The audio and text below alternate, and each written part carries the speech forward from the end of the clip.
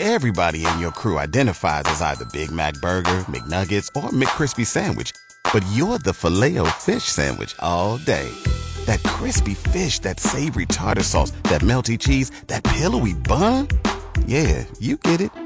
Every time. And if you love the Filet-O-Fish, right now you can catch two of the classics you love for just $6. Limited time only. Price and participation may vary. Cannot be combined with any other offer. Single item at regular price. Ba-da-ba-ba-ba.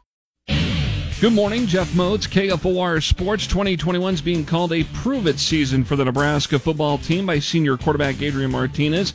He explained what's behind the prove-it season for him is to show that he can be every bit of the player he aspired to be when he arrived in Lincoln. We've left a lot out on the table, and I think this year we have an opportunity to kind of gain that back, and that's what prove it means to me. After the fourth workout of fall camp today, the Huskers will take tomorrow off. First game is August 28th at Illinois. Sunday marked the Major League Baseball debut for former Husker Jake Myers. He was called up to the Houston Astros. In his debut, Myers went 0 for 1 with a strikeout. The Astros fell, by the way, to the Giants 5-3 on Sunday. Kansas City Royals were swept over the weekend. They fell to the Toronto Blue Jays Sunday by the final of 5-1. Royals are off today. They'll start a midweek series in Chicago against the White Sox tomorrow night.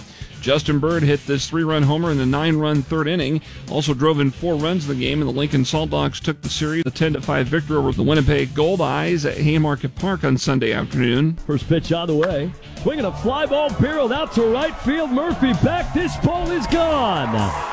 9-1 Lincoln, a 3-run home run from Justin Bird, his second in as many games. Michael Dixon on ESPN Lincoln with a call. Lincoln has now won 11 of their last 16 games. They're off today. I'm Jeff Moats, KFOR Sports.